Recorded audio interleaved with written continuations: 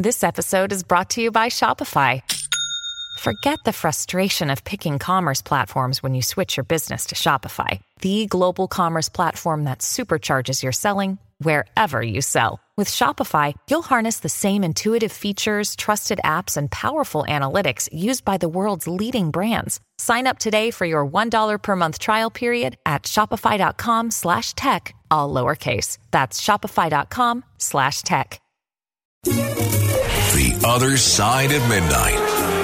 77 WABC. Local Spotlight.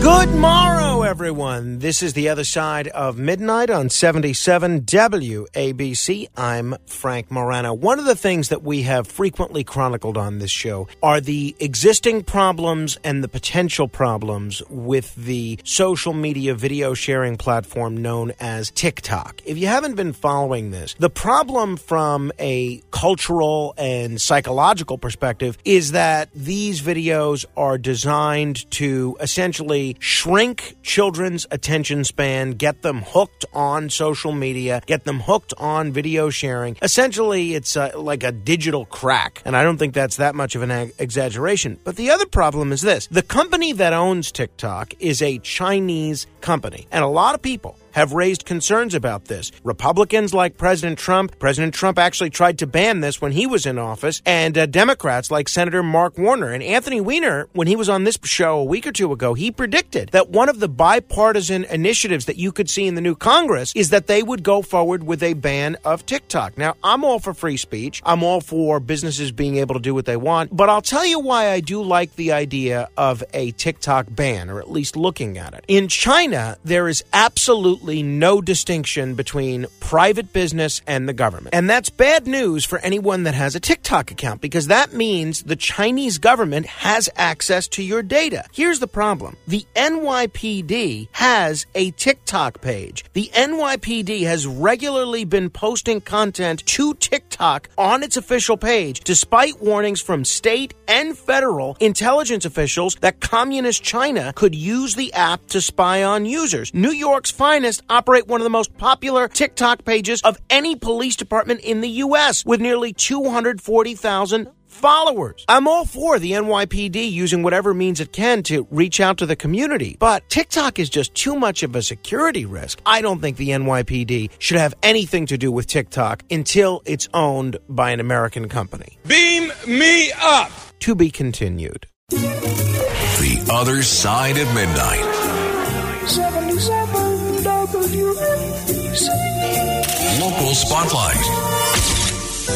Good morrow, everyone. This is The Other Side of Midnight on 77 WABC. I'm Frank Morano. Every week, it seems like there is another edition of the same story. And whenever I see this same story, it simultaneously makes me sad and makes me happy. The story is some version of someone locked up for 20 years, 25 years, 25, 30 years, and they ultimately get freed, and it's revealed through DNA or new evidence or whatever the case may be that they didn't commit a crime and their conviction has been vacated. The reason it makes me happy is because an innocent person is getting out of prison. The reason it makes me sad is because that innocent person has oftentimes had 10, 15, 20 years of their life robbed from them for no reason. So I was particularly interested in the case of Kareem Mayo. Kareem Mayo had his 23-year-old murder conviction tossed last week. Great news. Very happy to see it. The guy has been in prison for over 2 decades, and he should be happily back home with his grandchildren right now. But instead, even though his conviction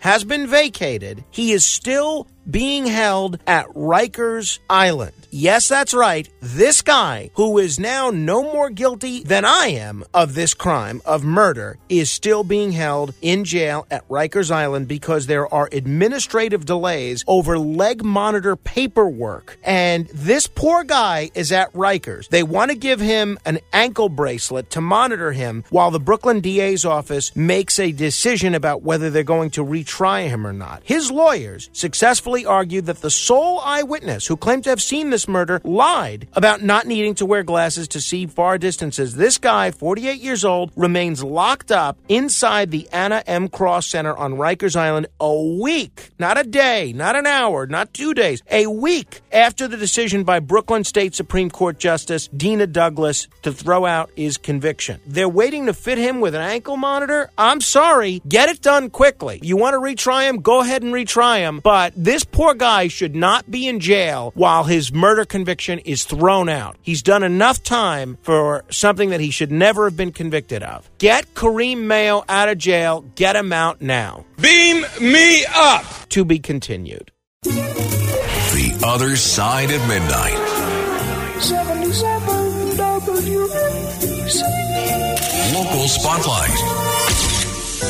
There are a lot of great things about being a New Yorker. There's a lot of great things about being a New Yorker who takes mass transit. I am a New Yorker who frequently takes mass transit, the subway, the bus, the express bus. And one of the things that I've enjoyed these last few years when taking the bus or the express bus is the complimentary Wi-Fi services. Well, lo and behold, the MTA turned off free Wi-Fi service on its buses this month, citing low usage. The free internet access was cut on January 14th. The Wi-Fi was available on 4,266 MTA buses. That's about 3/4 of the fleet. Transit officials said just 33,000 people use the Wi-Fi on buses during an average day. They claim that's about 2% of the 1.4 million bus riders that the agency records per workday. They say, and I'm skeptical of this, that cutting the Wi-Fi service on buses will save the agency $3.3 million every year. I am curious, though, is this going to apply to express buses as well? It sounds like it will, and I think that's a mistake. The people that rely on the express bus to get home after a night out partying or to get to work or to get home from work, they're traditionally on those express buses for a long time, 45 minutes, an hour and a half. Sometimes, if traffic's bad, it could be 2 hours. And people need to get work done on those express bus rides. I understand that if someone's taking a bus, a regular bus, 8 blocks, 10 blocks, half a mile, they're not going to break out their laptop and start getting work done. But those of us that take the express bus, we do rely on this Wi-Fi service. And I would ask the MTA, and I'm planning on testifying before the next MTA hearing and making this point known. I would ask the MTA, please, if you're going to cut Wi-Fi services from buses, fine.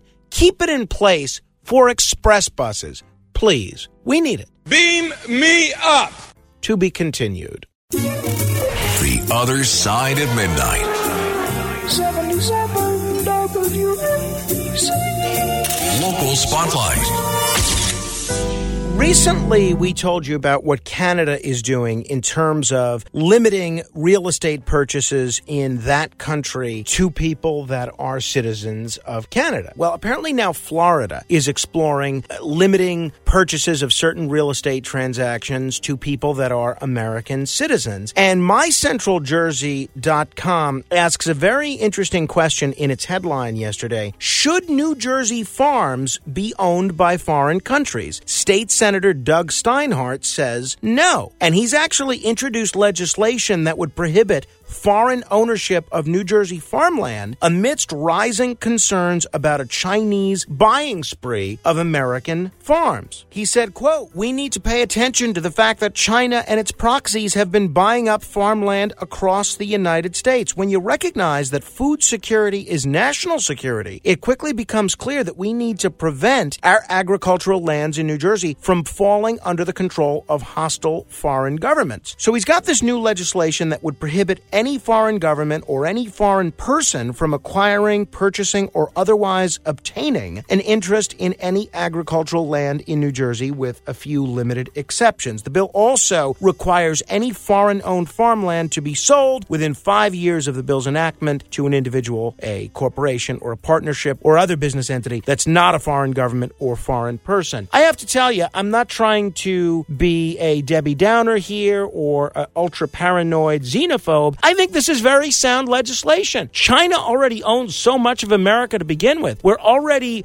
purchasing so many goods that are made in China. We're already borrowing so much money from China to fund our government operations. Do we really need to be allowing them to purchase all this American farmland? I'd love to see some of New York's legislators propose some similar legislation to protect some of New York's farms from Chinese ownership. Beam me up. To be continued.